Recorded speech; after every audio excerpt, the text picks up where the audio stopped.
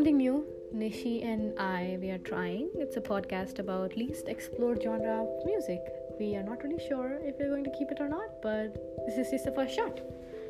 So, the least explored genre of music, Nishi. Do you want to add into it? So we are going to brainstorm through the genre of classical music.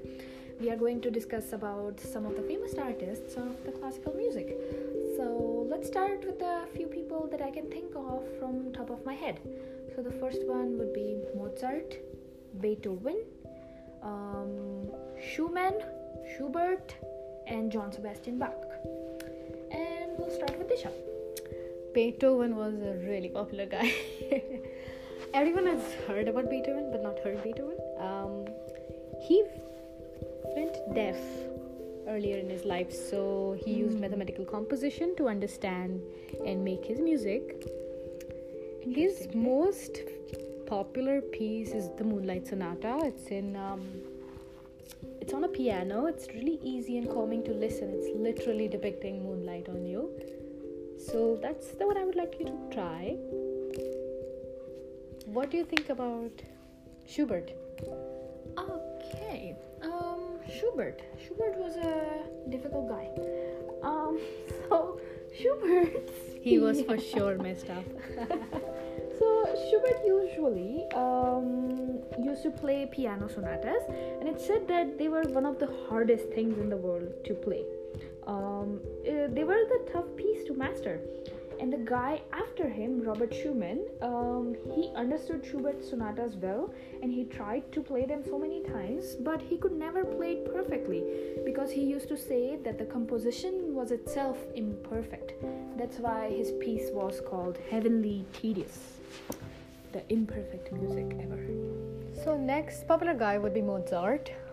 On a study from California University in 1990, details about 36 students participating in an IQ test, and after listening to 10 minutes of Mozart, their points pumped up to 8. So they had 8 more points in their IQ. And also kids, what do you think?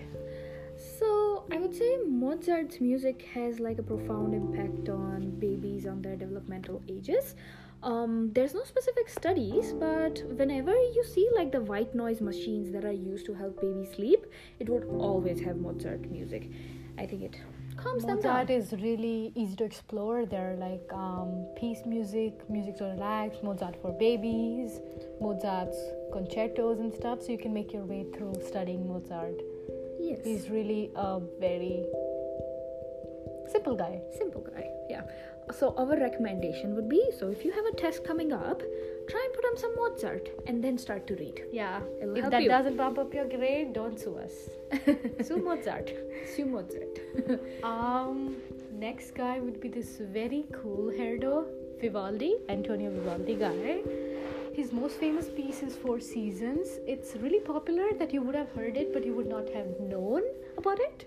It depicts spring, summer, autumn, and winter, and it's really detailed music, is as in when you have to describe the seasons, and if you listen to it in details, it will also depict like birds chirping, leaves rustling, fireplace during winter, thunders during monsoon.